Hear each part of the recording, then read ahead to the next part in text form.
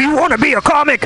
It's not as easy as we make it look, but that's because Mutiny Radio has 8 hours a week of open mic stage time for all your comedy workout needs. Strain those improv muscles every Sunday from 4 to 6 at Getting Sketchy with David Stolowitz.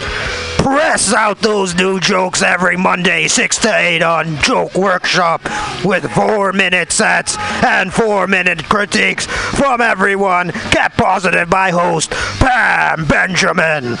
Pump those dick jokes every Thursday, 7 to 9 with True Hustle Thursdays. Hashtag THC. That's hashtag THC. You want more open mics? Fridays, 6 to 8. Happy hour with guest host and George D. Smith. Pew, pew, pew. 4 open mics every week at Mutiny Radio, brother.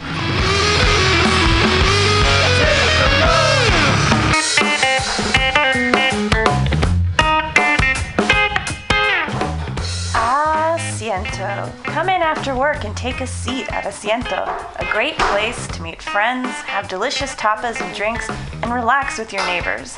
Located at Bryant and 21st Street in the Deep Mission, kitty corner block from Mutiny Radio. Come and get a drink during the comedy festival and enjoy happy hour pricing all night long with your festival ticket. A great neighborhood bar. Come take a seat at Asiento.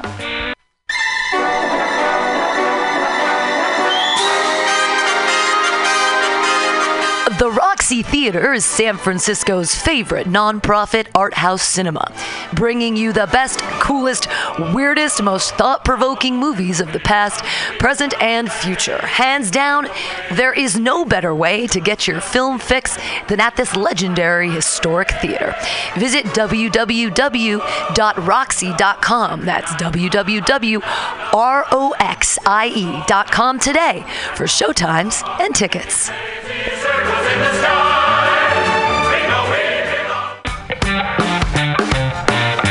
Everybody should listen to Mutiny Radio at mutinyradio.fm. It's a great place to listen to crazy things. All right.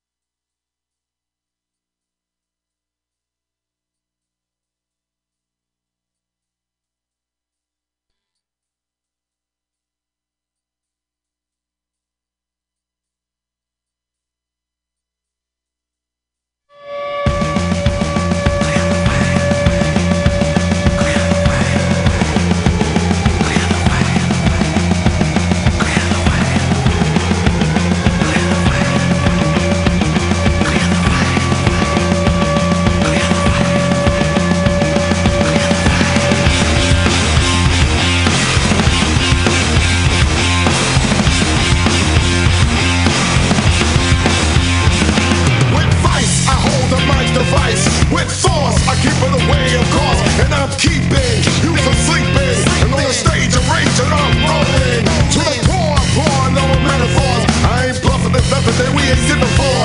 We played the stage, the points made, you consider it done by the prophet of rage. Can you keep your life? Clear the way, clear the way, clear the way, clear the way for the prophet of rage. Can you keep your life? Clear the way.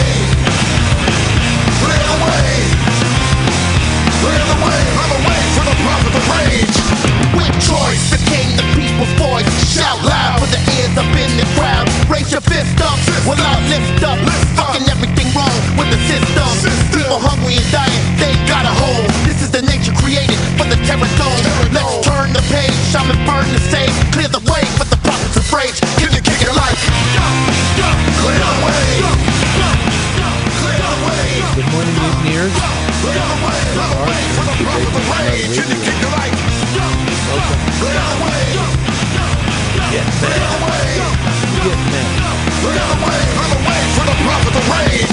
I roll with the punches so I survive. Try to rock cause it keeps the crowd alive. I'm not balling, I'm just calling.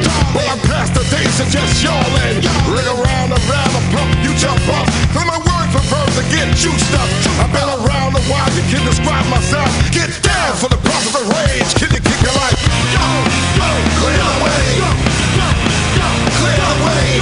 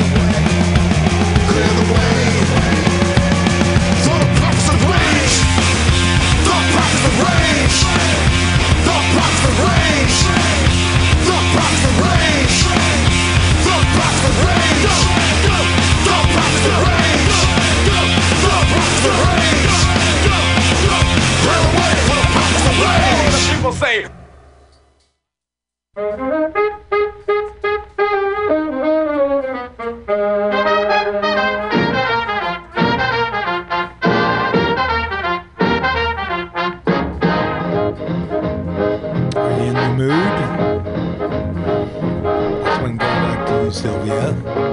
I'm in the mood. Are you?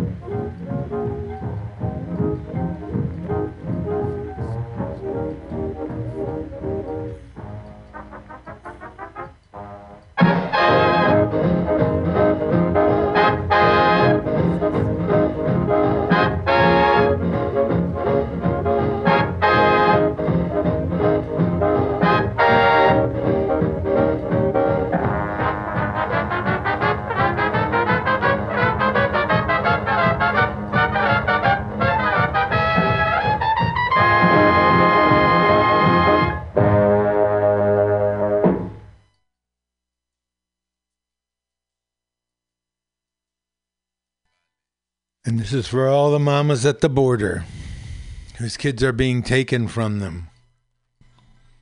The most profound relationship. The most profound relationship we have in society. Even though old bitch Thatcher said society doesn't exist. Wouldn't she be happy? Here it is. Mamas and kids.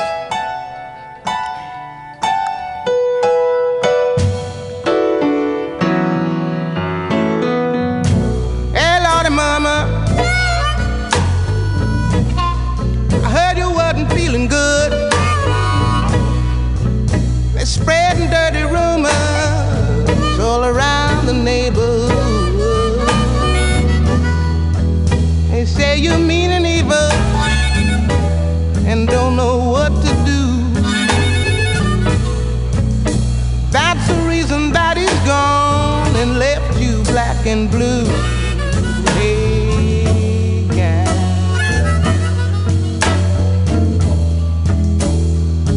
Tell me what you gonna do now.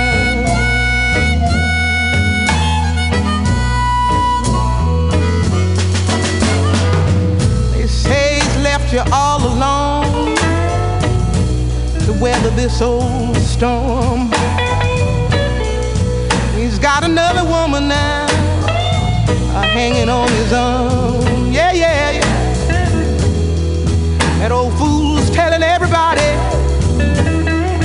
and tired of you.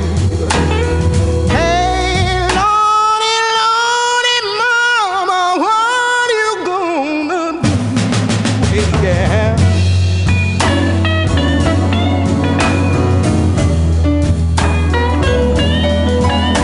Tell me what you gonna do.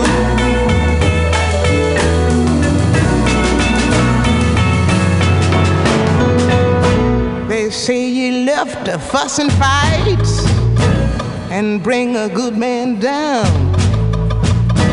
and don't know how to treat him when he takes you on the town. They say you ain't behind him and just don't understand and think that you're a woman but acting like a man.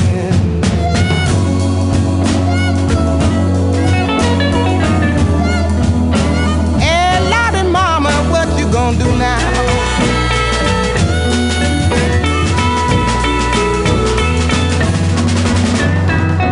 Get your nerves together, baby, and set the record straight. Set it straight.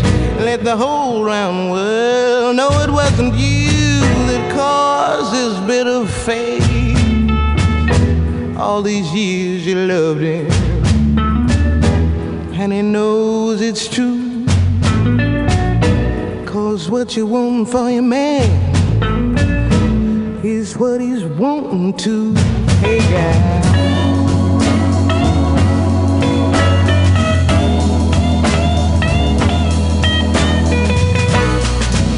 Tell me what you gonna do.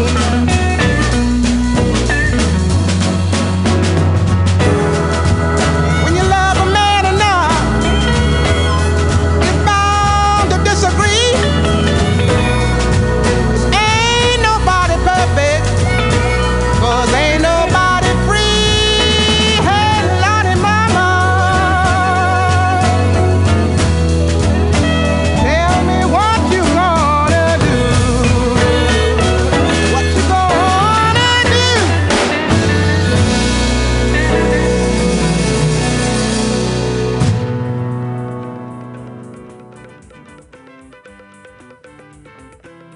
And a good morning to you, laborers and lovers.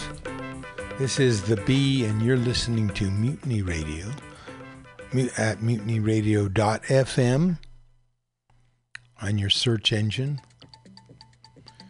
Labor and Love Radio, brought to you by Mutiny Radio every Saturday morning from 10 to 12 a.m.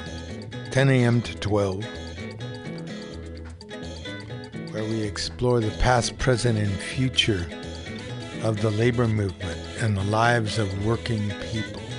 A show where we tell you if one person gets a dollar they didn't work for, someone else worked for a dollar they didn't get.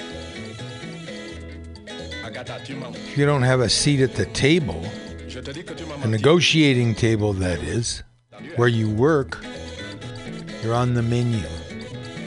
They're going to have you for lunch. And never but never let anyone into your heart who is not a friend of labor. And when I say labor, I mean you. This is Labor and Love Radio, where the labor meets the road. And good morning. Happy Saturday to you. Hope you had a good week filled with good work.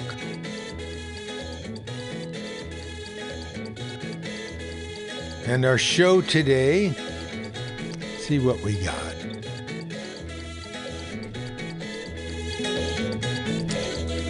How about the nurses strike in Vermont? How about La Marseillaise, the revolutionary song of France? People who today celebrate Bastille Day.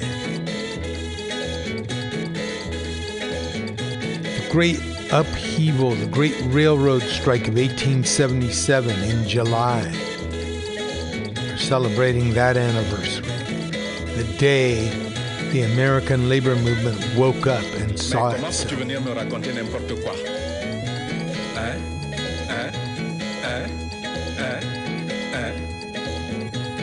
Rebuilding unions after Janus. from Labor Notes. Working class history. What people like you have achieved in the past. And what we can achieve together. Just heard this morning. Well, the last one we heard was Blues from Mama. That song is for all the mothers everywhere. Écoute, tu as bien le droit de me verser encore un peu de vin de palme et non pas de me mentir. Non, non. The mothers who are at the border. Non.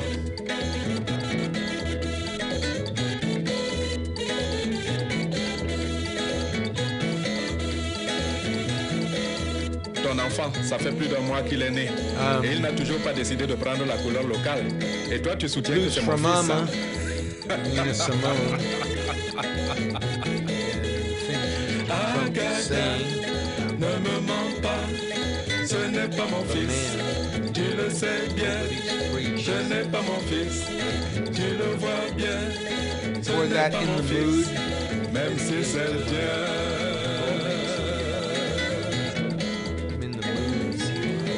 Verse-moi à voir. Ça au moins c'est une bonne affaire. Oui. And we kicked off with the Prophets of Rage. Oui. Hip-hop band headed by Chuck D. Agatha, ne me mens pas. Agatha, ne me mens pas. Ce n'est pas mon fils. Chuck D. Tu le sais bien. Ce n'est pas mon fils. Tu le vois bien. Tom Morello. Même si c'est le tien.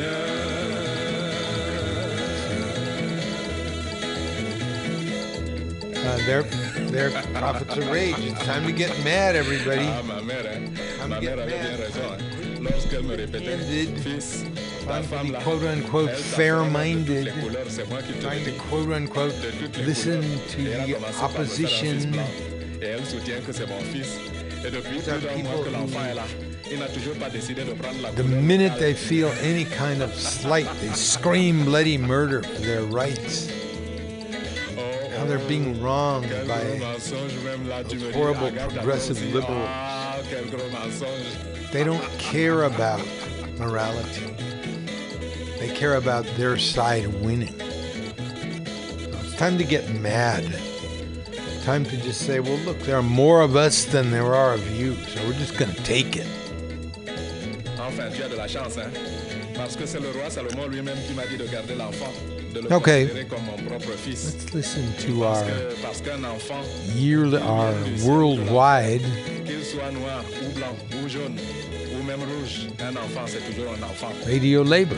Je te dis que tu as de la chance, Agatha. Mais ne viens plus me mentir. Okay, Radio Labor brings together labor events and news from all over the world. And this is the July 9th version.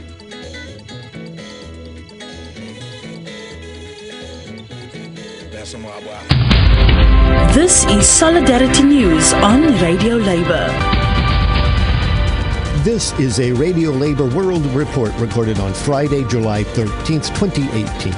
I'm Mark Boulanger. In the report this week, the American labor movement says it is on the march against right-wing attacks. Unionists are at the UN discussing sustainable development goals on topics such as climate change. The Labor Start report on union events around the world and singing, How Can We Let This Go On? This is Radio Labor. In the United States, the labor movement has been hit by a series of blows by the country's Supreme Court. But according to the AFL-CIO, the largest labor federation in the U.S., unions are well positioned to fight back. The latest judicial attack on unions is the Janus case, named for a frontman for right-wing billionaires like the Koch brothers. The Janus case removed the right of labor organizations to charge non-union employees in the workplace a fair fee to help cover the costs of the negotiations that benefit those employees. However, the president of the AFL-CIO, Richard Trumka, says that the American labor movement is energized and marching for working people. He spoke at a recent conference on organizing workers into unions. This is a very exciting time. Something good is happening in America. Collective action right now is on the rise. Working people are marching, we're striking, we're organizing, and we are refusing to accept business as usual or the old you can't do it thing. This is a moment of great opportunity for the labor movement and for our nation. Collective action is what we do. It's who we are. And it's the shortest path to broad, shared prosperity. See, for decades, corporations have tried to keep us weak and keep us divided. They've rigged the economic rules. They've come after our union. They've pitted worker against worker. The Janus Supreme Court case is just the latest example of all of that. That wrong-headed, despicable decision wasn't the will of working people. Remember, Janus was solicited by Justice Samuel Alito, and it was bankrupt is right, bankrolled by the Koch brothers. It was up to them. If they had their way, workers would have no rights at all, none whatsoever. Unfortunately, President Trump's new Supreme Court nominee is more of the same. It will tilt a court that is the most in favor of the rich, elite, and corporations. In the history of the court, this is the most favorable to the rich, the elite, and corporations, and this appointment will make it even more so. But look, we're not going to let the rich and the powerful dictate the American story. Working people are paving our own way, right? We've never looked to Washington to validate our movement. We've never relied on politicians or the court for our strength. We've always known that our power lies in the solidarity of working people.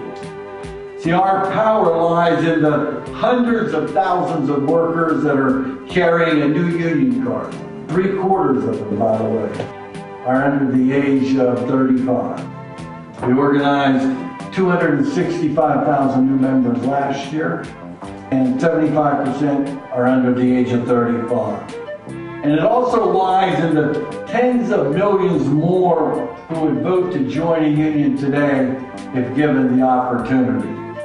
See, our power lies in workers who are standing together, marching together, fighting together in communities all across this country, in every region and in every sector, arms locked in unflinching solidarity. That's our power.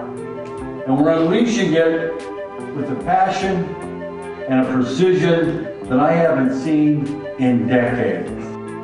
In New York, hundreds of people, including many trade unionists, are attending a global conference to discuss the United Nations Sustainable Development Goals, the SDGs. The forum started on Monday, July 9th and runs to the 18th. The UN's Sustainable Development Goals focus on 17 sectors such as ending extreme poverty, fighting inequality, and fixing climate change. Theo Morrissey, the communications officer for the Trade Union Development Cooperation Network, interviewed two of the unionists at the UN conference. Rosa Pavanelli is the General Secretary of Public Services International. The PSI represents public service unions around the world. PSI has been involved since the beginning in process of Sustainable Development Goals, as we do believe that this should be the right way to address inequality around the world. We all know that inequality has grown in the past 10 years, and injustice as well. We need to fight the root causes of these inequalities, and the Sustainable Development Goals can represent a good approach.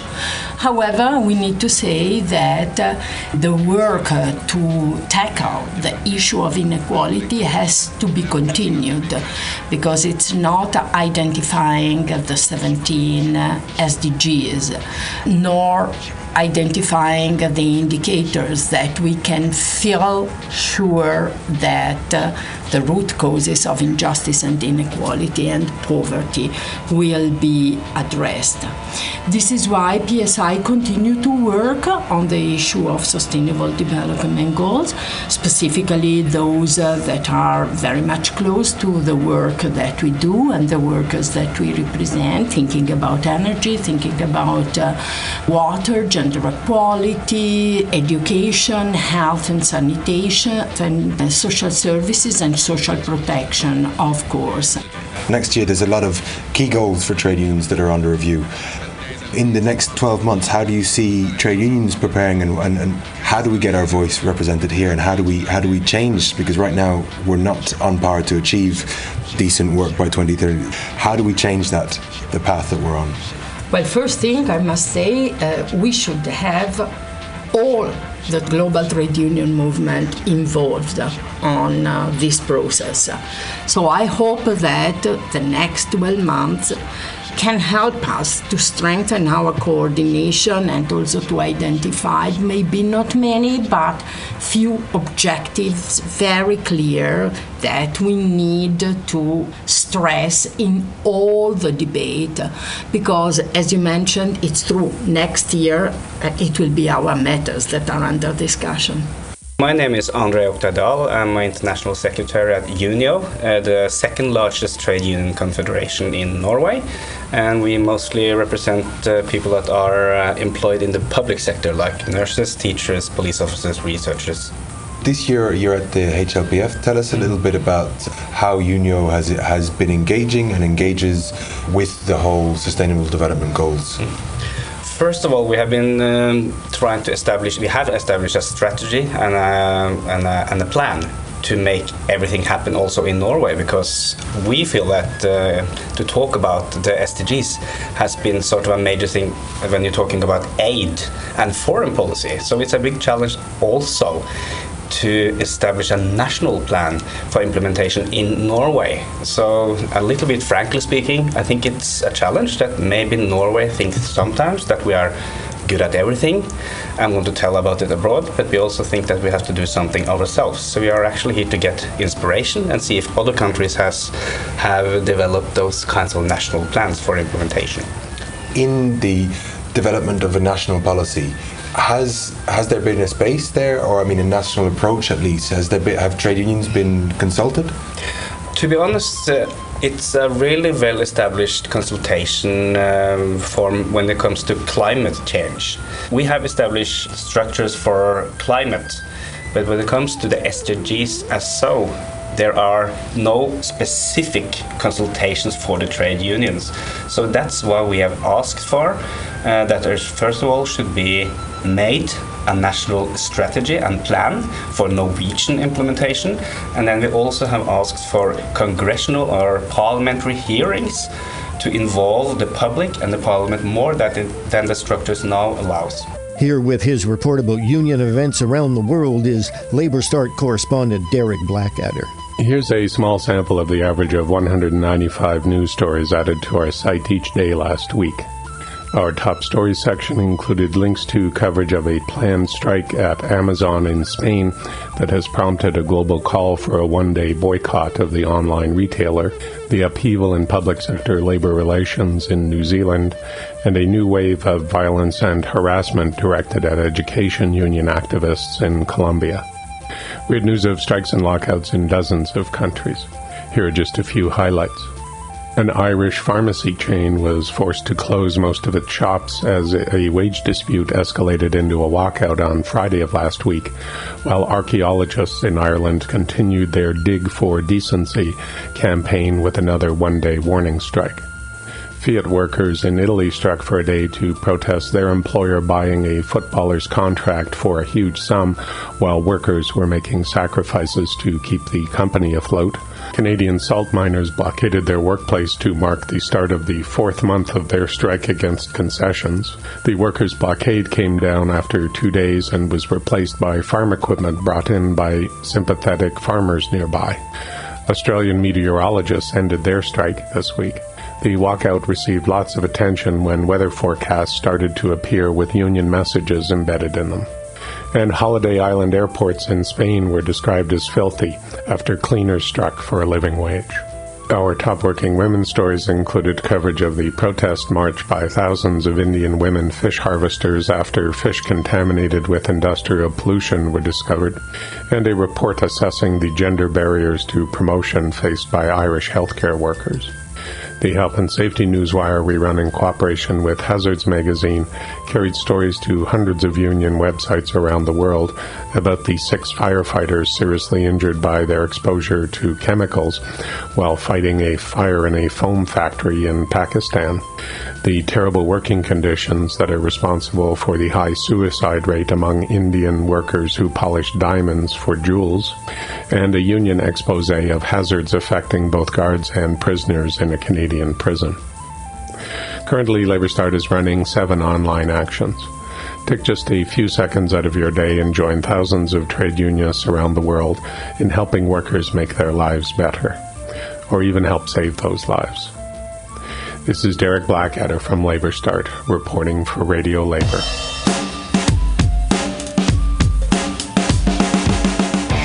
Now here is Union Nation with How Can We Let This Go On? Everybody's talking about the changes in the pension, and you really can't ignore it. It's really worth a mention. It starts at the top with a $5 million bonus, and it's really gotta stop. Gotta put the onus on the people with the vision, the people with decision. How can we work together when it's causing such division? How can we let this go on, y'all? How can we let this go on?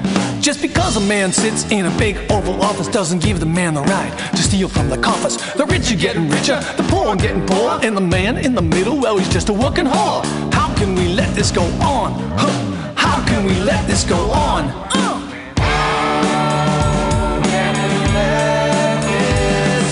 It seems you gotta fight just to get your rights. We gotta work together or there's gonna be a strike.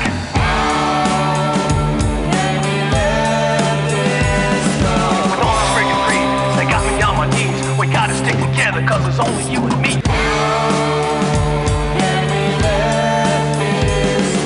seems you gotta fight just to keep your rights. We gotta work together or there's gonna be a strike.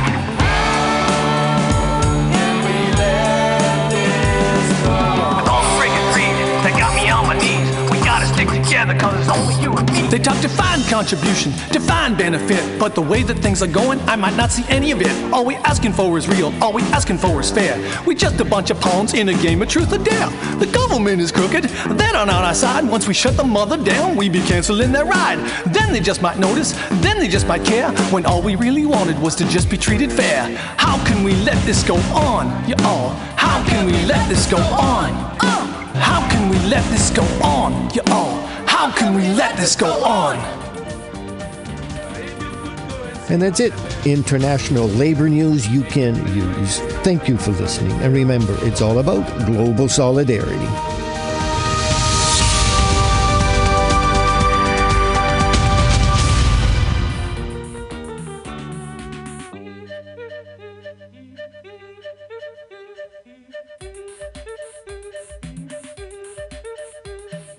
They keep dreaming of war and hate and crime everywhere. I understood that is to get the money they need to buy coffee for.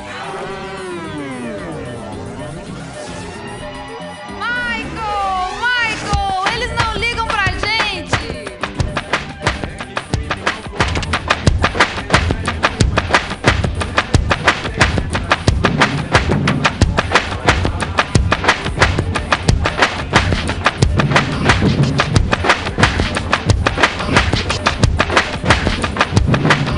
Skinhead, deadhead, everybody gone bad. Situation, aggravation, everybody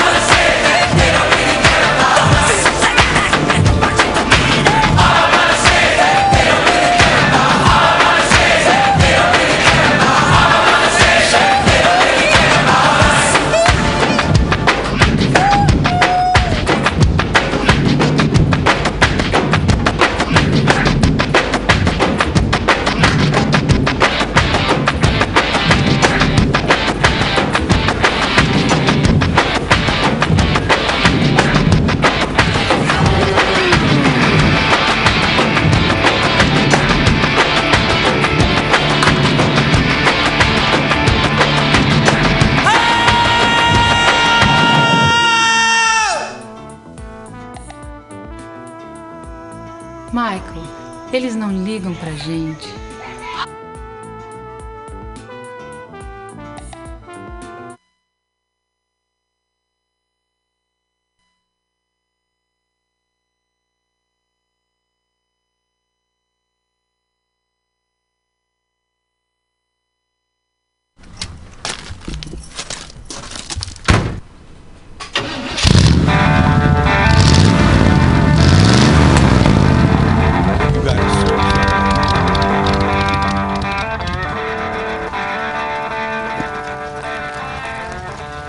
Looking out for yourself, family.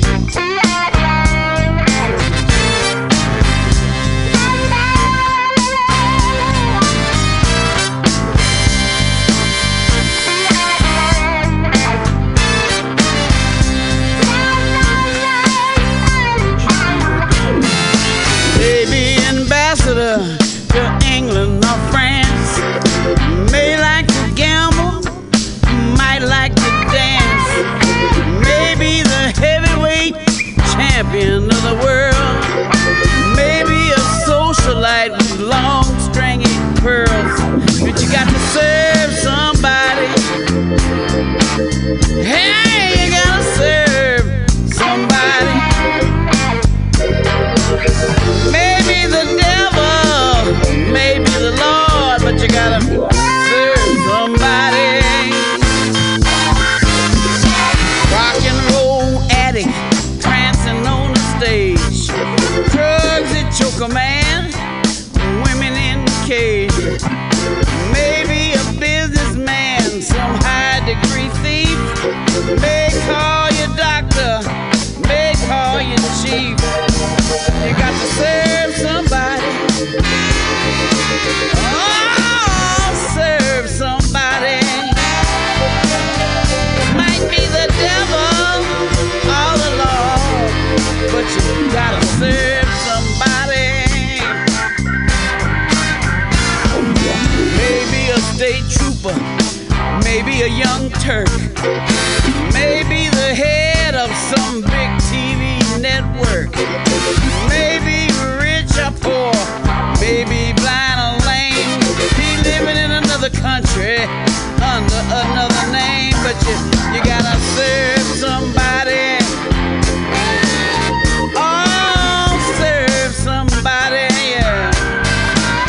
Might be the devil or the Lord, but you gotta serve somebody. Yeah.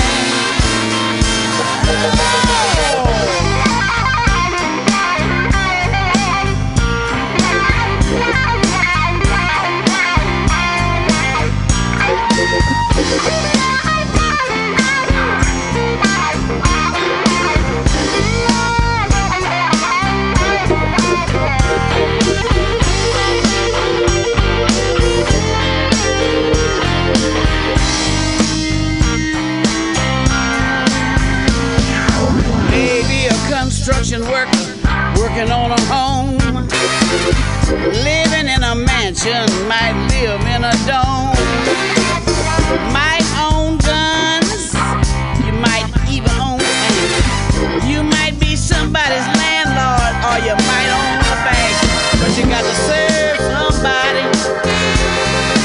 Oh, serve somebody.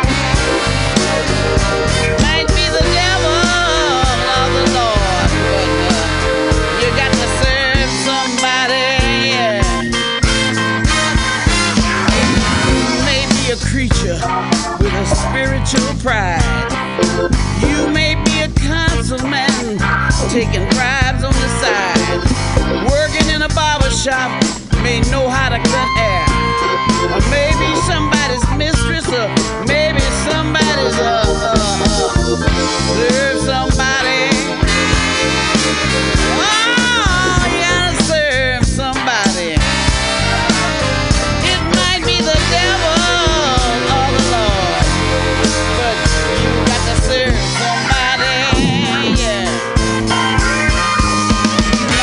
Might like to wear cotton, might like to wear silk, might like to drink whiskey, Might like to drink milk. Might like to eat caviar. Might like to eat bread. Maybe sleeping on the floor, even on a king-size bed. But you gotta serve somebody. Serve somebody. Might be the devil or the Lord, but you got to serve somebody. You may call me Terry, you may call me Jimmy, you may call me Bobby, you may call me Zimmy, you may call me EJ, you may call me May, you may call me anything, no matter what you say. But you gotta serve somebody. Serve somebody. Oh, you gotta serve somebody. Serve somebody. Might be the devil or the Lord, but you got to serve somebody. Yeah. You got to serve somebody. Serve somebody. Oh, serve somebody. Serve somebody. Might be the devil. Serve somebody. Could be the Lord.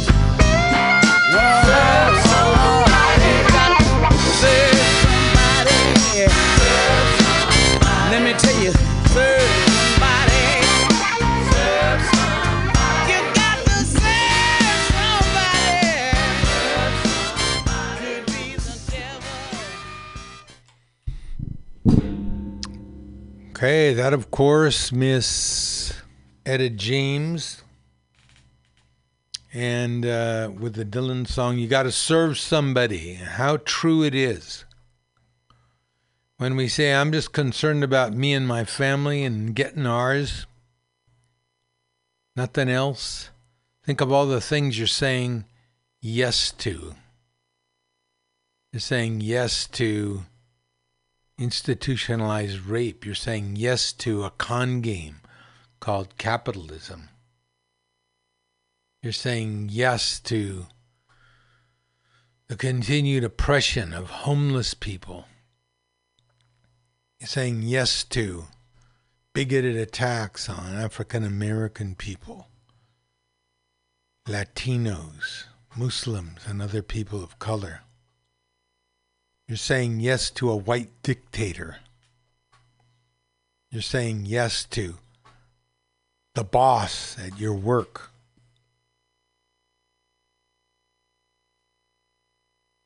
Doing whatever he wants. See if we can find our little saying. This is one I like to feature every week. Anyway, you've all seen people who say, there's some kind of an argument going on about politics or some such issue. And someone else says, oh, I'm just not that into politics. Your boss is into politics. Did you know that? Well, no, I'm just not into it. But your boss is into it. Oh, yeah, my boss. Yeah, your boss is into it. Your landlord is into it. Landlord watches that supervisor's meeting, passes on the word to other landlords. Was this pro or con? Can we kick people out whenever we want? Can we raise the rent as much as we want and lie and say that our family's going to move into it so we can get those people out, those working people? Your landlord is into politics, believe me, or his agents are. And your insurance company is into politics. Every day, your boss, your landlord, and your insurance company use their political power to keep your pay low, to raise your rent, and deny you coverage. Maybe, in fact, not maybe, it's time to get into politics. I'm just not that into politics. Okay.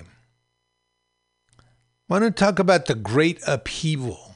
And this is like 140 years ago, 141 years ago, when all of a sudden the American National Labor Union movement was born. Up to this point, there had been some organizing. The Knights of Labor was a pretty strong group among workers in the East. Had a complete political and moral program.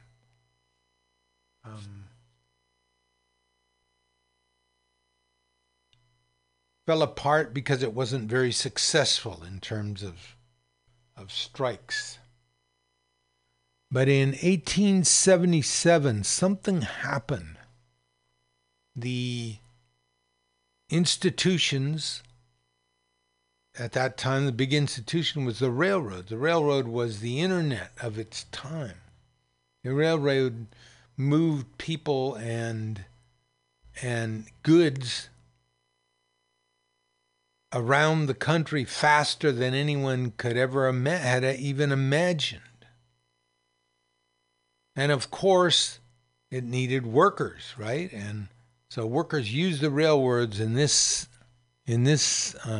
instance to communicate. So a strike that was centered in West Virginia, Pennsylvania, became a national strike. Listen up. It's called the Great Railroad Strike. In 1877, the economy was weak. The Civil War caused immense damage to the country and its finances.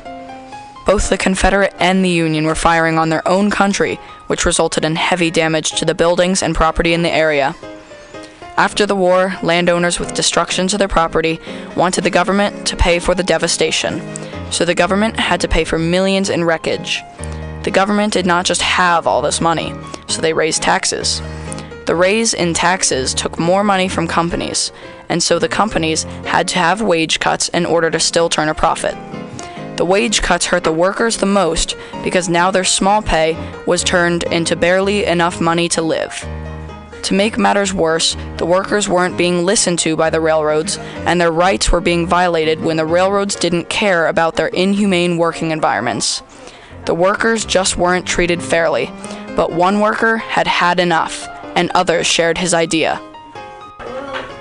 By shutting down national exchange, the Great Railroad Strike of 1877 forced companies to take on the responsibility of guaranteeing workers' rights, and forced workers to continue to fight for their rights by forcing companies to support the rights of their workers and causing the birth of the modern labor movement, and soon a union.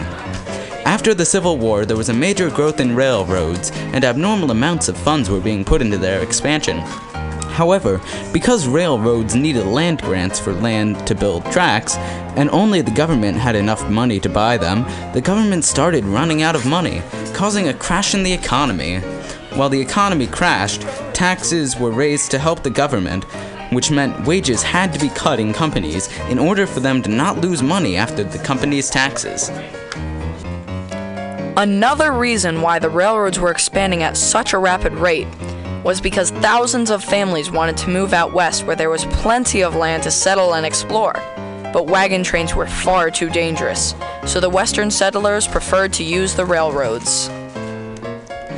With all of the eager customers, railroads were just as eager to lay tracks across the West, and that land had to be bought and paid for by the government, causing debt, causing more taxing, causing unfair wage cuts. The tectonic plates in the social world were shifting, and an uprise was most imminent in the railroad worker community. Along with wage cuts, workers were not respected, they were overworked, they had no union to back them up, and their work environment was unimaginably treacherous. The steam locomotives could explode from too much air pressure, and the rate of victims getting hit by trains was increasing rapidly. Finally, a worker rebelled. After the railroads had wage cuts, a rebellion took hold. Often, strikers would protest by forming a mob and throwing rocks at trains, and causing other forms of destruction to railroad equipment. The railroad owners' reaction was violent. They tried to get the military, but the government refused. Instead, local militias were sent to the strikers and slaughtered them.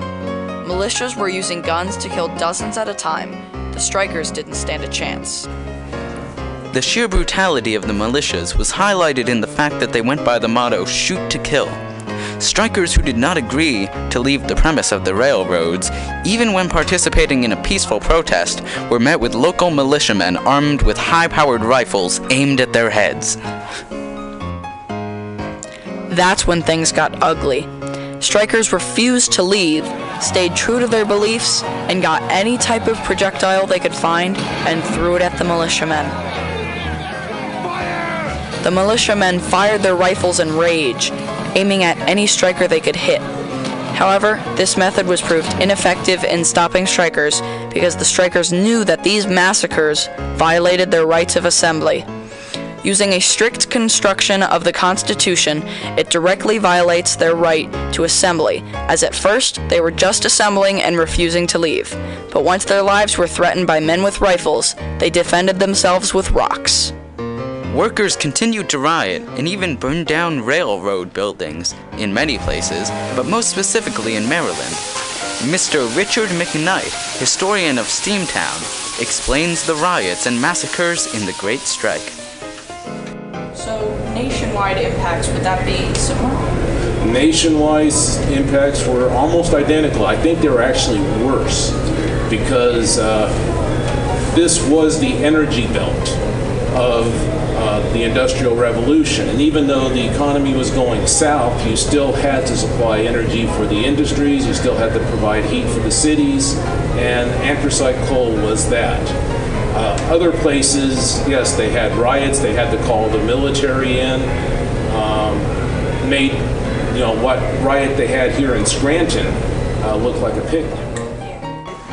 Other means of striking included workers jumping in front of trains to stop them, not letting any trains leave the stations, and never forgetting the rights they were fighting for so as to fuel them. The railroads denied the rights of the workers countless times, even in the simplest ways, such as cutting wages and maintaining improper working environments. Wages were cut to an unreasonable amount, and the workers did not like that. However, despite their best efforts, the strike ended about 45 days after it started, when President Hayes sent larger groups of militias to capture strikers, again violating their rights. Though the strike failed, it was not in vain. This strike led to many other larger strikes, and it even helped to form a more perfect union. They really didn't have unions before the Great Strike, but this strike helped get the modern labor movement going, which not only got them unions, but also helped with the terrible working environments. The railroads never gave in though, despite all of the protesting. They just hired new people, and without changing the working conditions or paying fair wages. However, the one major change that did come out of the Great Railroad Strike of 1877 was the modern labor movement, a movement that tried to fix the economic and health situations present in many jobs. Workers in the 1800s did not have a union to support them in conflicts with their employers. But the Great Railroad Strike of 1877 started the modern labor movement, which created unions and gave workers the rights they deserved. Before the strike, working conditions for workers were terrible. Once they earned their money, they had to spend it at the company store and thus barely had enough to live on. However, railroads have changed quite a bit since the strike. 4-year veteran of SEPTA explained how railroads treat their workers today. Do you feel respected in your job? Yes, I do. 99% of the time, yes. Do you feel SEPTA pays you fair wages? Very well. Do you ever feel that SEPTA has ever put your rights in jeopardy? No.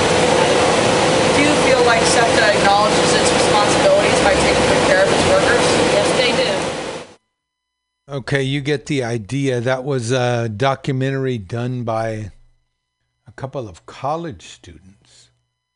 I wanted to hear this one. Let's listen to some of this one.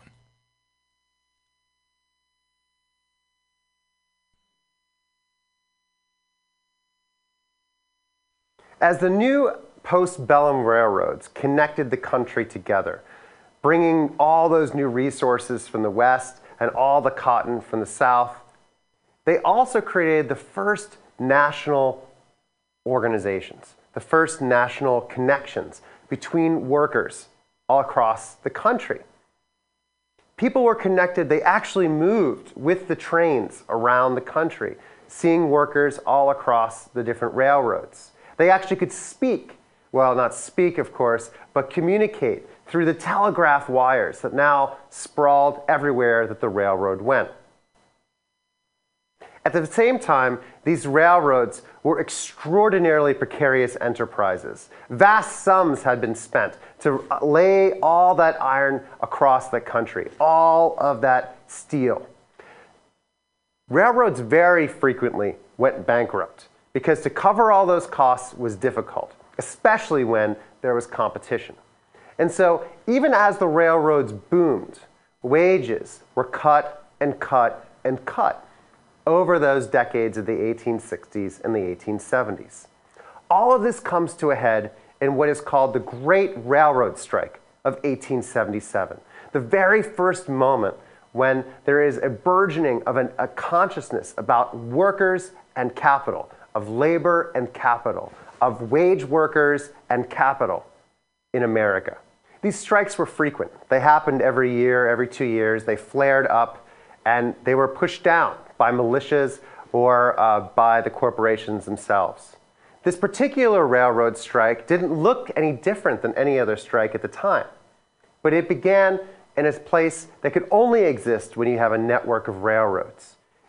2 miles west of Baltimore, at a junction through all the westbound trains that would travel through there, a choke point in this network that allowed, if that point to shut down, shutting down all the places that were connected.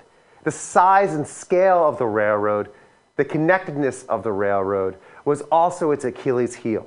It was also the thing that could bring it down. If you controlled a choke point in this network, you controlled the entire system. The strike began on the Baltimore-Ohio Railroad, 2 miles west of Baltimore, and it quickly spread along the rail to West Virginia. Now, the company that controlled this, the B&O, they wanted just to replace the workers. There were other people who could run the trains instead. And at first, this was possible. They brought in replacement workers that were called scabs to run the trains instead. But as this process began, people began to think of themselves less as replacement workers than as fellow workers. The best way to understand this is the story of 28-year-old William Vandergriff, who stood across the tracks in Martinsburg, West Virginia, trying to stop a train that was operated by replacement workers. As the train was coming out, he stood there trying to stop it, only to be shot 3 times by militiamen. His arm had to be amputated, and he died 9 days later, leaving behind a pregnant wife with no one to look after her, no way to earn money. After this incident, the B&O found it harder to find replacement workers. It was very difficult to convince them that it was okay to shoot their friends, to shoot fellow members of their community, to shoot people that would, but for the grace of God, be them. The Baltimore Sun described this willingness to use guns on Americans as the, quote, arrogance of capital. This was the recognition that there was a fundamental schism occurring in the Second Industrial Revolution, in this moment when there was so much inequality, so much violence to protect property, to protect railroads, to protect those relationships between wage workers and owners. The Baltimore Sun described the workers as famished and wild and declared for starvation rather than to have their people work for reduced wages. Better to starve outright, they say, than to die by slow starvation. One railroad worker explained the sympathy of Baltimore's citizenry.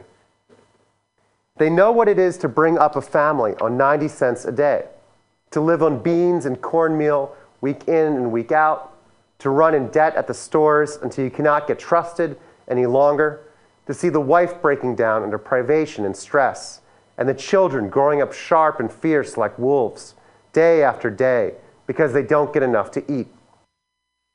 But the relationship between the workers and the owners was not private. It was mediated always by the state. The state was always willing to intervene militarily with militias to suppress strikes in this period. The governor of West Virginia called upon President Hayes to, quote, suppress this insurrection. And so the president ordered federal troops to all along the lines of the B&O, starting in Baltimore, moving west, to stop this insurrection of the workers, to protect private property.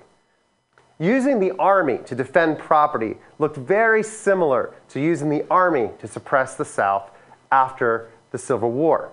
And in fact, the same troops that were moved along the rails to maintain federal control during Reconstruction, that were removed from the South also in 1877, were the same troops that were now used to occupy the railroad lines and rail depots to keep the workers from their rebellion.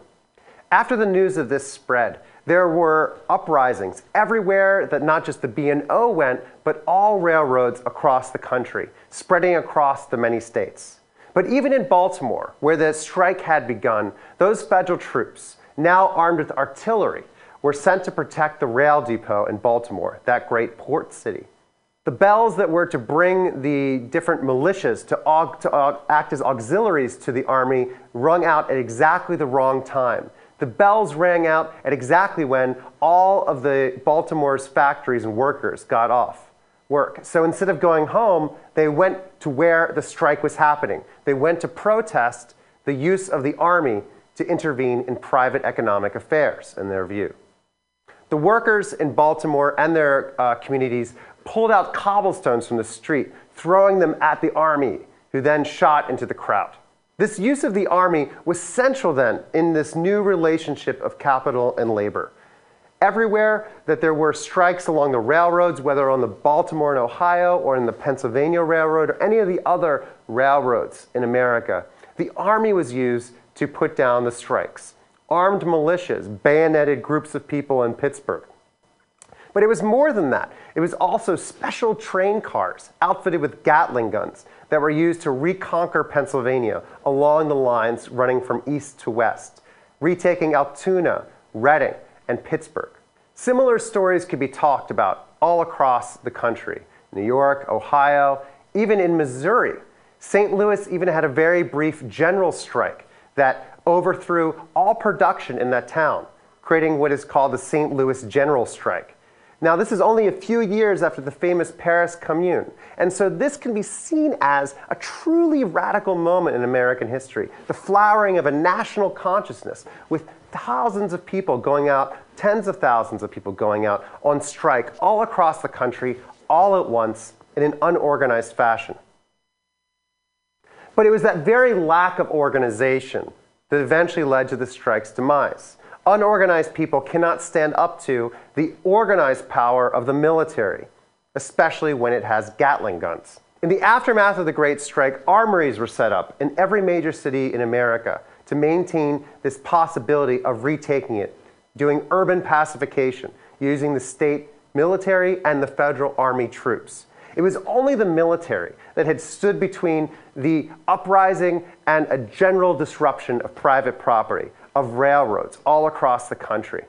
The Great Strike of 1877 marks a new chapter, the movement from Reconstruction, which was predominantly about the reconstruction of the economy after the end of slavery, into a new chapter of the Second Industrial Revolution, when the primary question is that new relationship between labor and capital.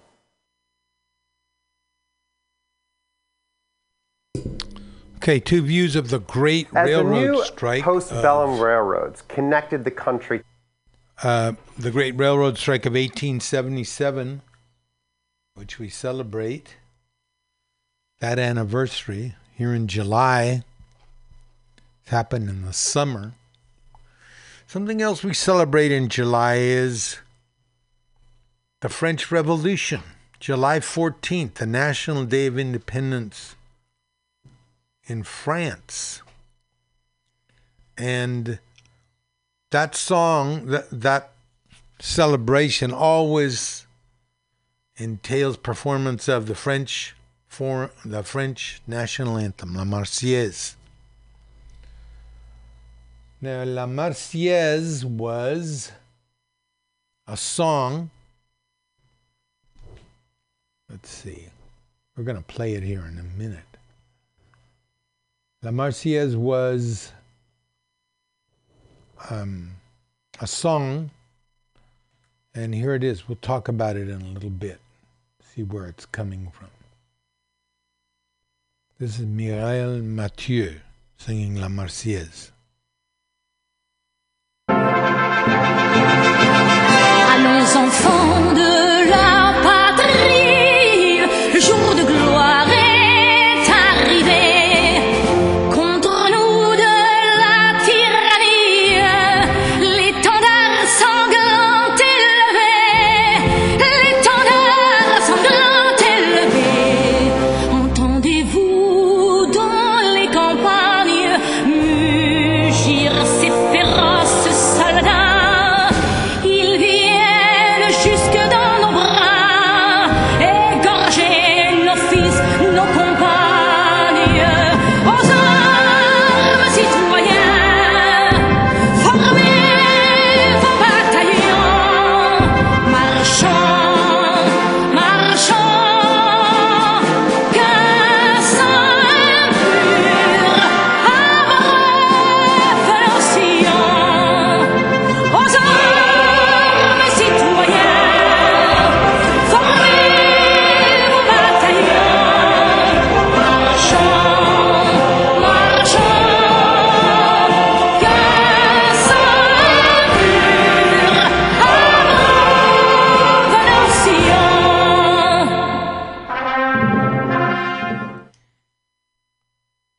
Okay, that was Miguel singing La Marseillaise. Now there's a look it up. La Marseillaise was a song of the French Revolution, and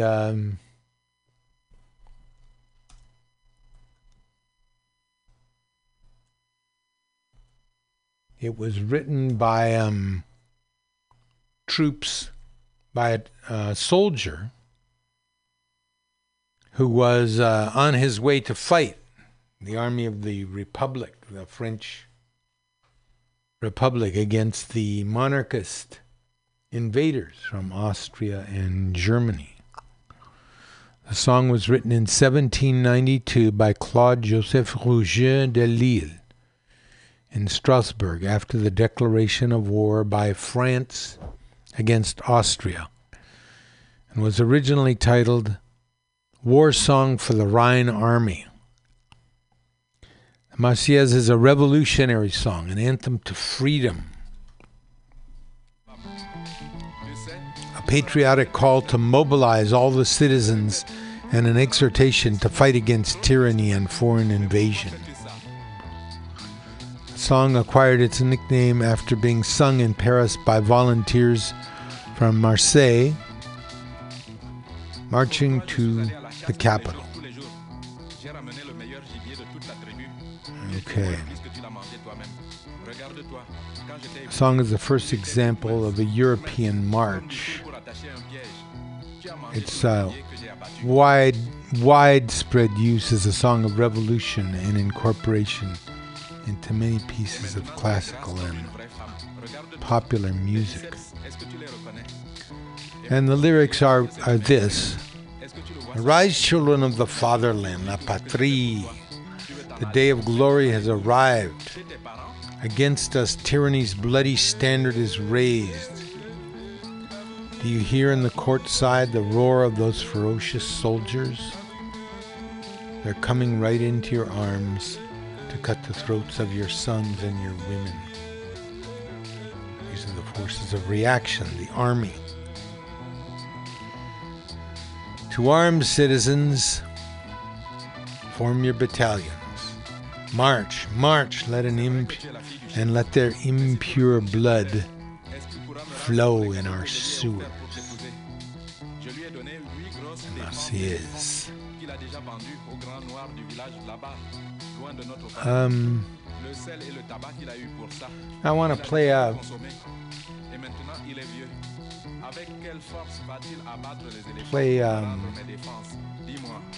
a portion of the Marseillaise from the movie Casablanca, because there's a scene in Casablanca where the German troops are singing one of their marching songs. And let's see. Just play a little music. Qui va me rendre mes 8 défenses d'éléphant, n'est-ce pas? Alors, dans ces conditions, si tu veux t'en aller, mais va-t'en donc. Hein? Va-t'en.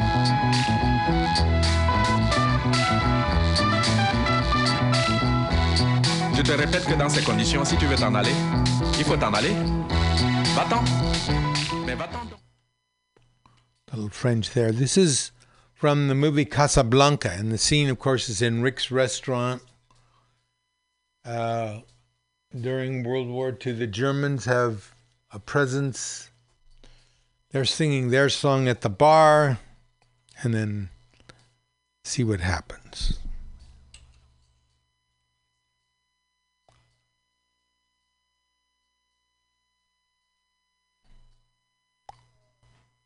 You ever? The point is Paul Henreid.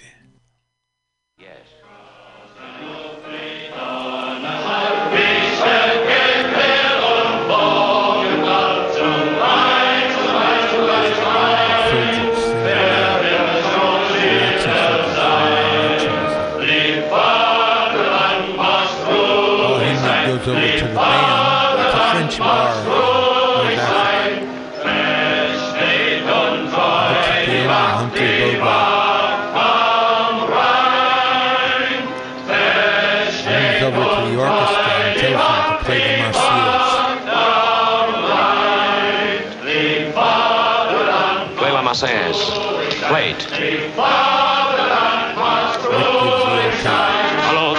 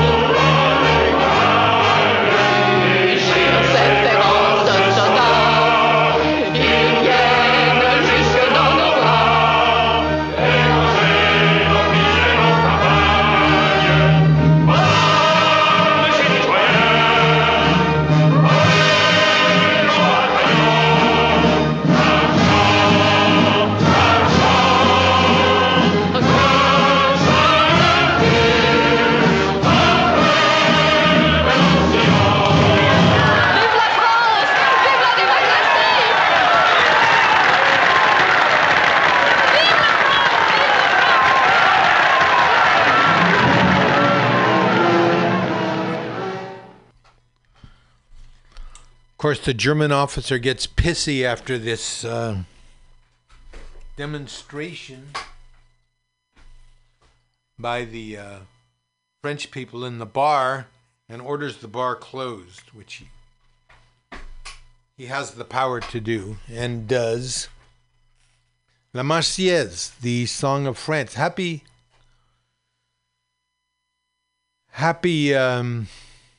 Bastille Day to all French people. The Bastille was a prison in Paris where political and other criminals were kept. People who'd been convicted of a crime. And the crowd in Paris, which had organized sort of out of nowhere, as a protest against taxes and poverty. The crowd broke into the Bastille. It would be like San Quentin or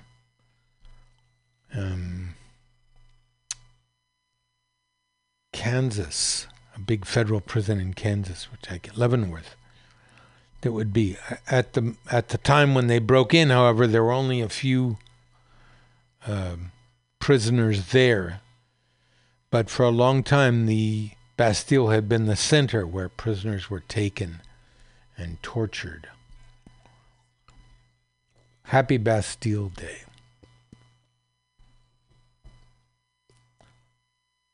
Okay, Labor and Love Radio, the Labor Beat. What have we got? We've got Vermont nurses go red for med. This is socialistworker.org. With nurses going on a 2-day strike at Vermont's biggest hospital, Nolan Rampey writes from Burlington on some of the main issues involved, including how managers draw fat checks while overseeing dangerous staff shortages. Some 1,800 nurses at the University of Vermont Medical Center are set to begin a 2-day strike starting Thursday, in what will be one of the state's most significant labor actions in decades. The main demands of the nurses are safe staffing levels and competitive wages needed to recruit and retain a well-trained, competent staff. The union is demanding a 24% increase in salaries over 3 years. Management has offered raises ranging from 7 to 14%, but that higher number includes longevity increases that nurses with less seniority already receive. The university claims it can't afford to pay nurses the prevailing wage.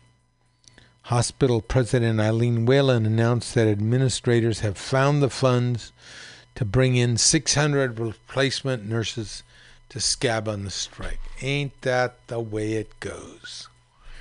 We can't find any money to pay you, to respect you, to pay you a living wage, but we can find money to pay for scabs. And that's what we're going to do.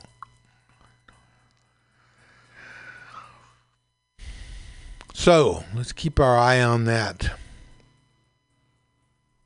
The university is the flagship hospital of the University of Vermont Medical Network of 6 hospitals throughout Vermont and upstate New York. Over the past several years, it has generated hundreds of millions of dollars in profits and currently has an operating budget of $1.2 million. According to CFO Todd Keating, the hospital has enough cash on hand to operate without any incoming revenue for 220 days. So, they can't pay their workers, though. Okay, so check out socialist workers and the striking nurses.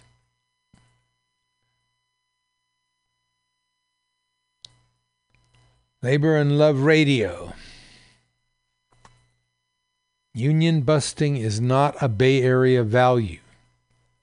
This is local. This is KQED, right around the corner from us here at Mutiny Radio. By the way, we're coming to you this morning from Mutiny Radio, mutinyradio.fm. We have a studio on the corner of 21st and Florida. A studio, not only a radio studio, but a performance center.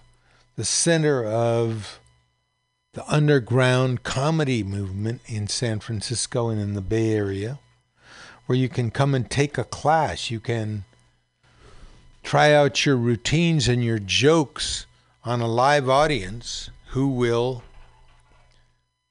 criticize you constructively, who will help you sharpen your chops.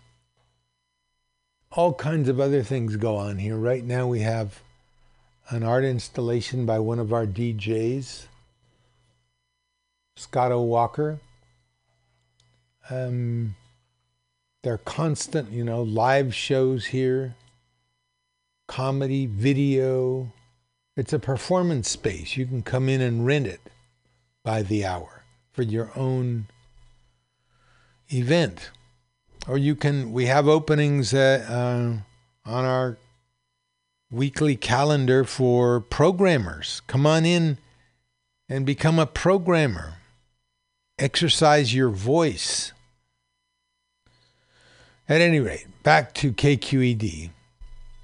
Workers at KQED have brought Bay Area quality radio and television for over 60 years. During that time, these workers have been represented by NABET-CWA, National Association of Broadcast Employees, something like that. Now KQED is union busting, urging members to resign from the union. They will help you do that. Moving work away from the union to non-union workers. Help support these workers, their family, and their right to have a union with job security. KQED now makes less than 30 hours per year of local television with their over $74 million annual budget. Tell KQED to stop union busting. Sign up here. Okay, you can look for that on the Labor and Love radio post, or it's under the title NABET CWA Local 51.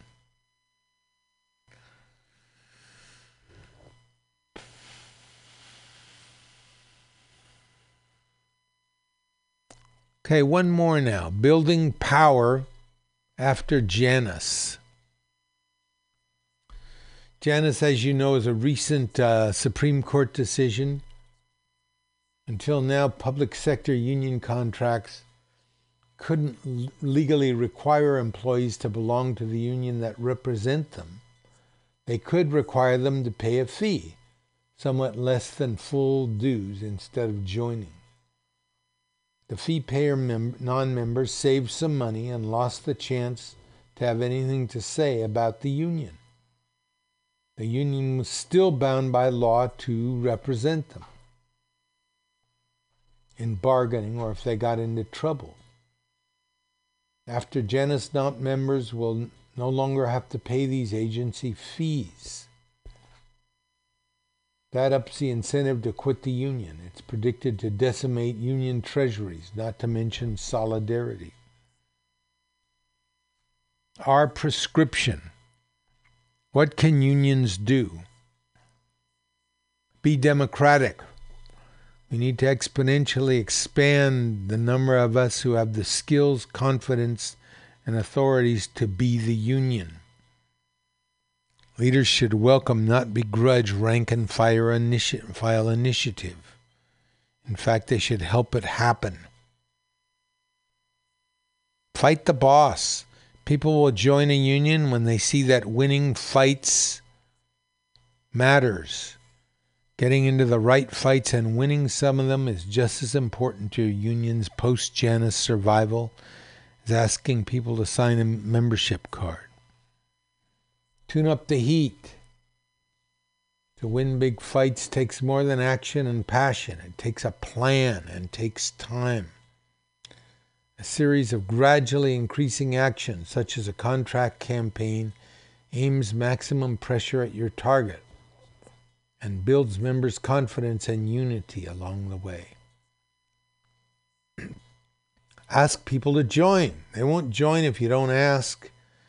Asking them to become members should become a natural step in your everyday organizing, not a separate project that sucks energy from other campaigns. Count noses. Create maps and charts to track participation. Learn how to recognize a natural leader. And don't go it alone. Shrinking unions can't afford to isolate themselves. Why would we want to? Our interests are the public's interests. Okay. There's one more reason not to give up hope in Open Shop America. We can't afford to. So, labor notes. Homepage.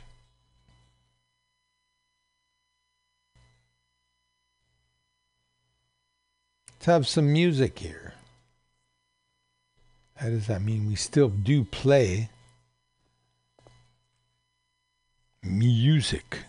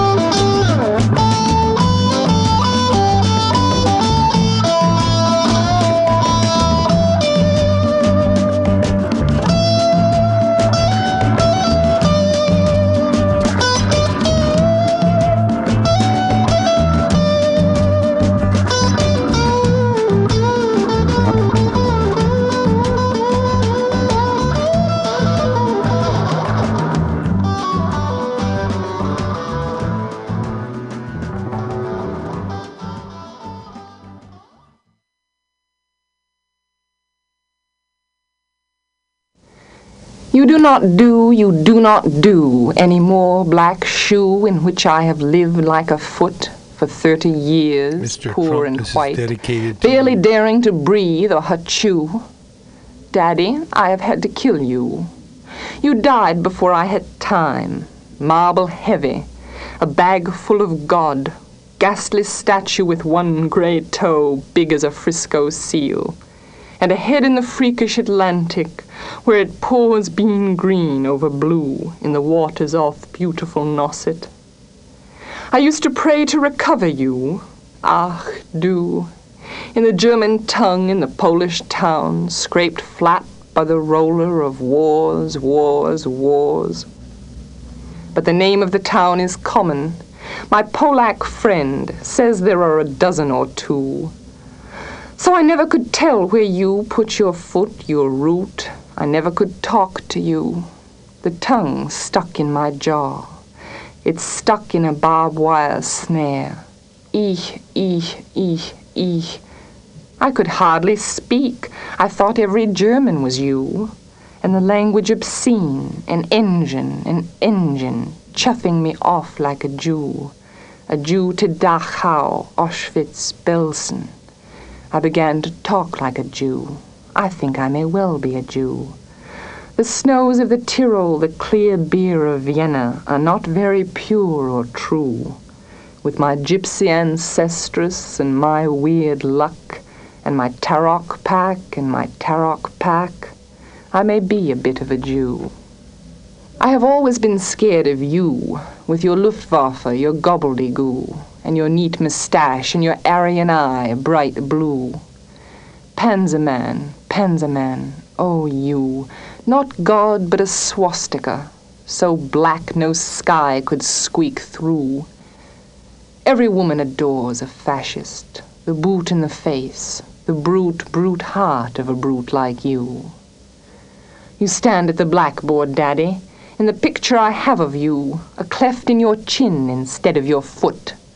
But no less a devil for that, no, not any less the black man who bit my pretty red heart in two. I was 10 when they buried you. At 20 I tried to die, then get back to you. I thought even the bones would do. But they pulled me out of the sack, and they stuck me together with glue. And then I knew what to do. I made a model of you, a man in black with a Mein Kampf look and a love of the rack and the screw, and I said, I do. So, Daddy, I'm finally through. The black telephone's off at the root, the voices just can't worm through. If I've killed one man, I've killed two. The vampire who said he was you, and drank my blood for a year, 7 years if you want to know. Daddy, you can lie back now. There's a stake in your fat black heart, and the villagers never liked you. They are dancing and stamping on you. They always knew it was you. Daddy, you bastard, I'm through.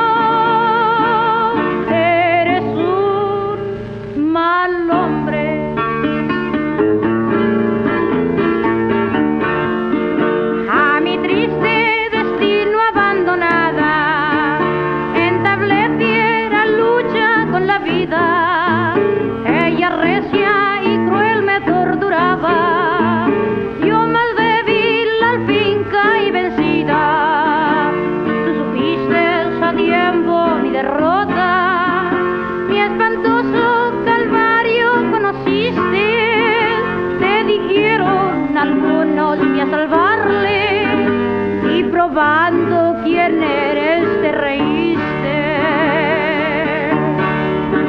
Mal hombre, tan ruin es tu alma que no tiene nombre. Eres un canalla, eres un malvado, eres un mal hombre. Poco tiempo después en el arroyo, entre sombras mi vida defendía. Una noche con otra tú pasaste y al mirarme sentí que te decía: ¿quién es esa mujer? Tú la conoces. Y a la vez respondiste una cualquiera al oír de tus labios tal ultraje. Demostrabas también lo que tú eras. Mal hombre, tan ruin es tu alma que no tiene nombre. Eres un canalla, eres un malvado, eres un mal hombre.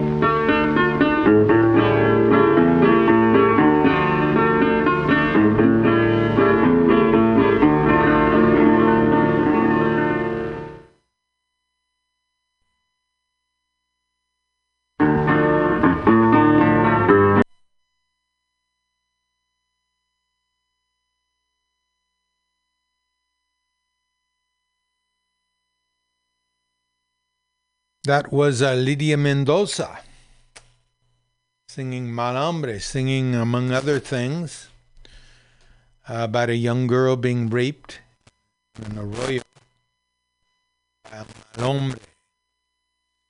And Mal Hombre literally translates as bad man, but it might be more like son of a bitch or things like that. Lydia Mendoza was born in 1916, guitarist and singer of Tejano Conjunto and traditional Mexican-American music. She is known as La Alondra de la Frontera, the lark of the border. Lydia Mendoza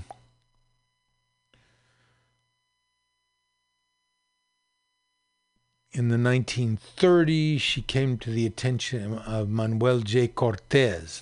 Let's start off again here. She was born in Houston, Texas. She learned to sing and play stringed instruments from her mother and grandmother. And Lydia Mendoza started performing in the 1930s. And Mal Hombre became an overnight success and led to an intensive schedule of touring and recording. And it was Lydia Mendoza who would travel around the work camps of migrant workers and others at the border, around the border, and perform for them. So this song, Mal Hombre, is one of her biggest hits. Lydia Mendoza. Okay, so we're getting short on time here. This is something I never thought would happen. This is something written by Emma Goldman in 1909 in her magazine Mother Earth. And she copies the Declaration of Independence. Let's read a little bit of it.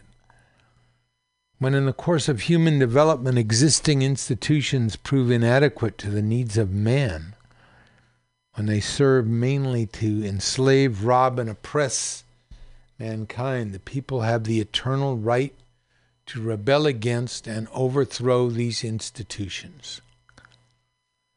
The mere fact that these forces, inimical to life, liberty, and the pursuit of happiness, are legalized by statute laws, sanctified by divine rights, and enforced by political power in no way justifies their continued existence. We hold these truths to be self-evident, that all human beings, irrespective of race, color, or sex, are born with the equal rights to share at the table of life. That to secure this right, there must be established among men economic, social, and political freedom.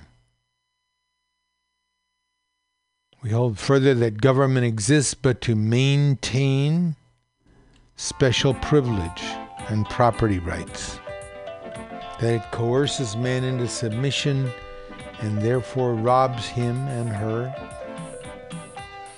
of dignity, self-respect, and life. Emma Goldman, in her version of the Declaration of Independence, a modern version of the Declaration of Independence.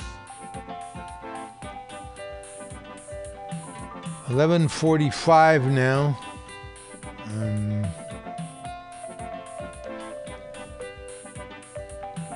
Play one more thing.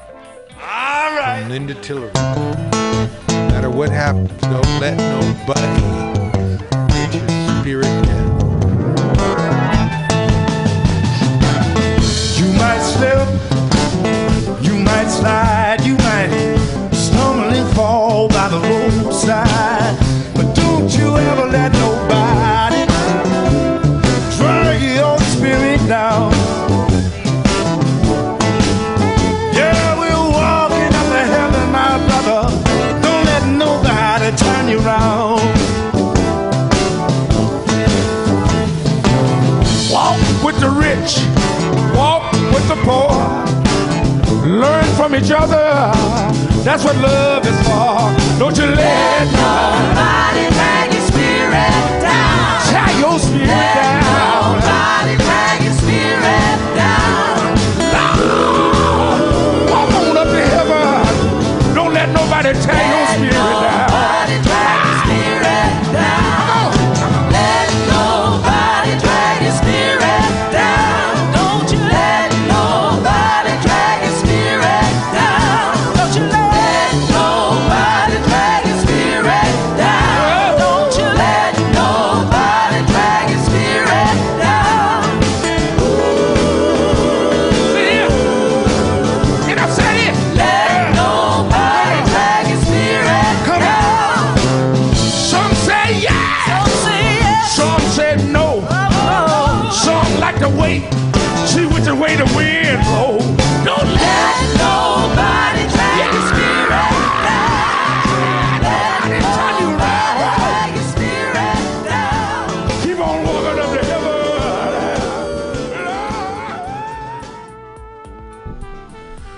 Okay, time to go. This is the B signing off. Labor and Love Radio. One person gets $1 they didn't work for. Someone else worked for $1 they didn't get. Never let anyone into your heart who's a friend of labor. If you don't have a seat at the negotiating table where you work, you're on the menu.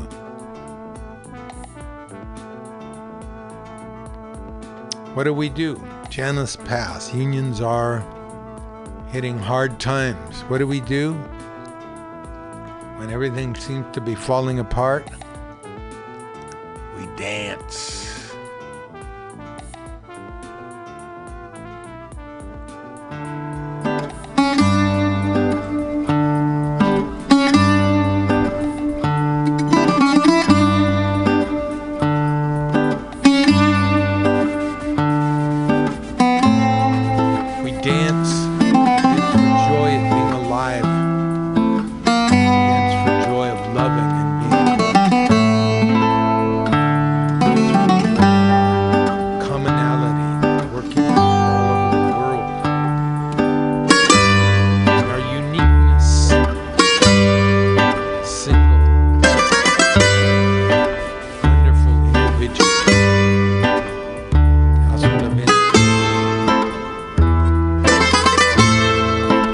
Solina.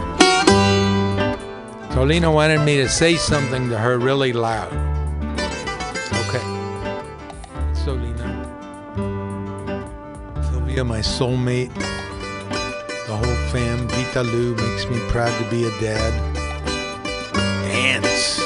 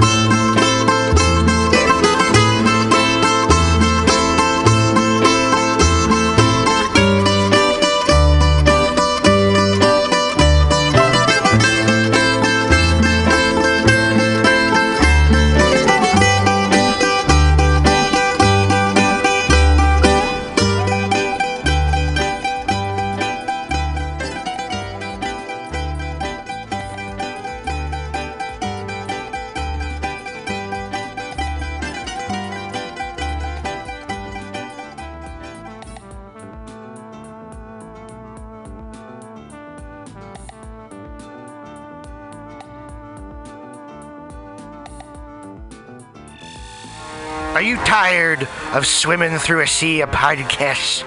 Are ye on a raft without a paddle? Well, gather around me, sea dogs, and get aboard me pirate ship as we set sail for the seas of MutinyRadio.fm. From there, you can captain your own pirate ship as you sail through over 44 different shows for all of your listening pleasures. They've got live comedy to small business advice, LGBTQ-friendly to sports, vinyl to gutter punk. MutinyRadio.fm has the best programming the internet ocean has to offer you. I bet my peg leg on it, or I ain't scurvy shit-faced McRat.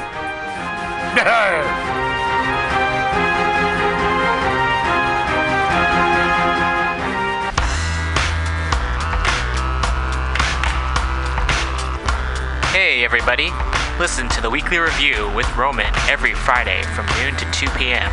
This is an unapologetically anti-capitalist program. We interview community organizers, activists, and artists. We talk about ways you can take action right now. So listen in to the Weekly Review every Friday from noon to 2 p.m.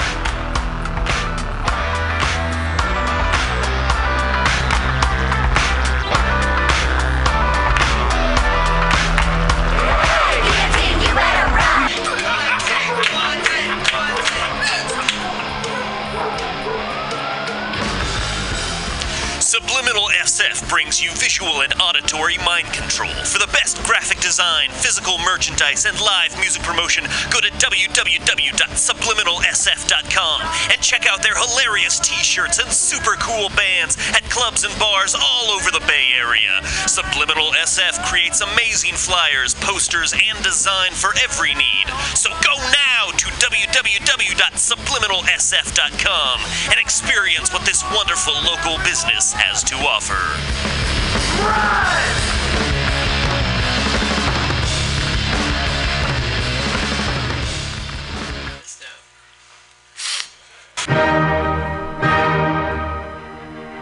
Good evening there, my friends here at MutinyRadio.fm. Chester Cashcock here, and giving you my love and regard as well as movies over there.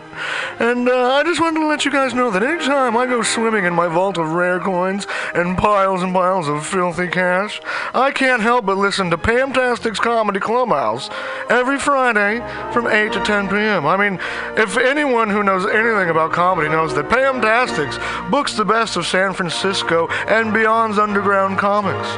It's a great showcase, and they have a fun time at Pamtastic's deep in the Mission District, where you can laugh off your tushy for a mere $5 every Friday to 10 p.m. And I laugh because $5, I mean, that's what I use to wipe my tushy with. So to laugh it off for a mere $5 is indubitious. But if you can't make it to Mutiny Radio, well, don't even worry. Don't fret at all.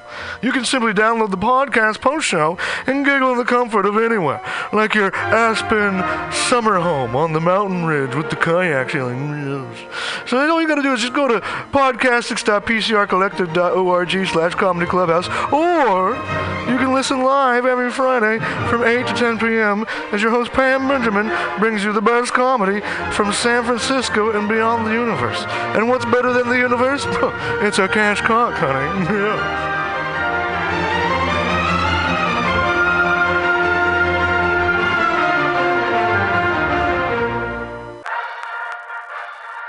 Well, hello, boys and girls. You know what a password is. That's a secret word that soldiers would use to get past the sentry and up to the front. Well, here's a password that gets you up to the front in all the right places. It's cannabis energy. It seems the faster you go, the more cannabis energy you need. So if you want to win, you have to have lots of cannabis energy. And the slowest way I know to get it is just by using Green Army Skincare. Boy, they're just crammed full of cannabis energy. There are more cannabis energy units in one lip balm tube than you use circling the base 10 times or when you ride your bike 4 miles across the city. And it's fast acting. Why, no sooner than you apply some balm to your mouth or pain areas, you practically feel the new strength in your muscles. And what's more, Green Army Skincare is a good, wholesome product. They're made with body-nourishing cannabis and other natural ingredients. So go out there today and pick up some Green Army Skincare products from your local cannabis procurement center. Join thegreenarmy.com.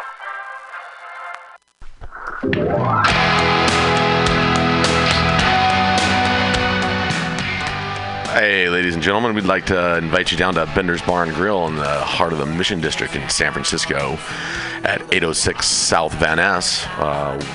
We've got great food by our kitchen counter offer: burgers, tater tots, tachos, corn dogs, all sorts of good stuff like that. They're open from opening until 11 p.m. most days of the week, except Saturday.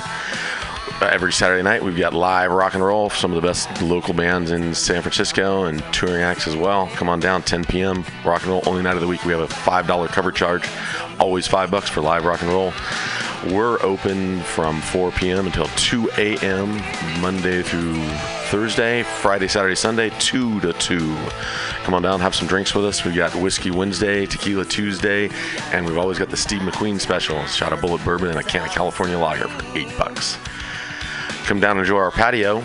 It's open in the afternoon, not really in the evening, but a lot of good folks hanging out back there. Come on down, give us a shout. Drop by the bar, make some friends.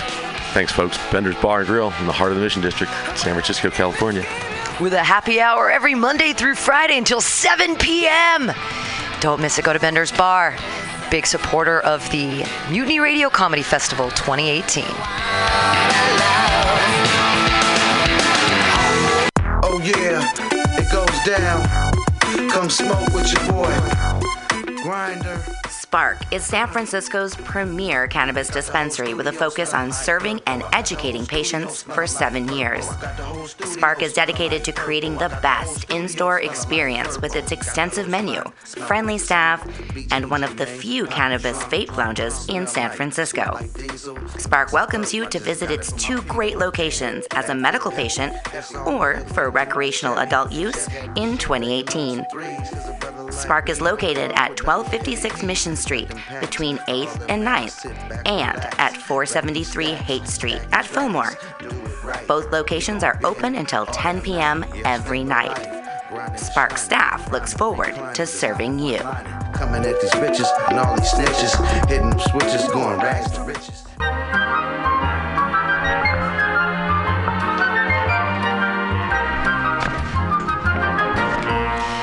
Rainbow Grocery, a worker-owned and operated food cooperative located at 1745 Folsom Street in the Mission District of San Francisco. Let's hear what locals have to say about Rainbow Grocery.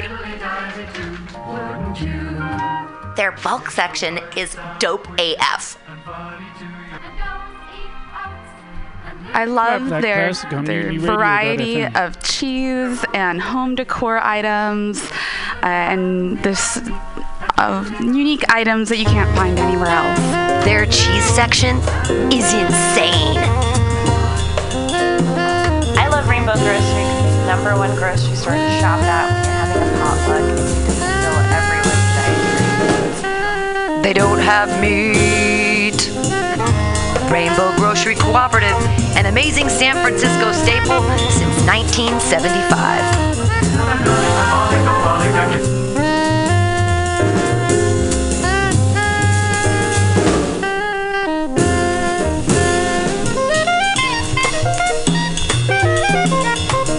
Now we come to an open field. Lush timothy and clover so started. Daisies and hawkweed are not yet in bloom. Floating over the green meadow, chasing one another about, are several blackbirds with conspicuous white on their upper parts. They are bobolinks, and their bubbling banjo-like songs greet our ears with the exuberance of college boys.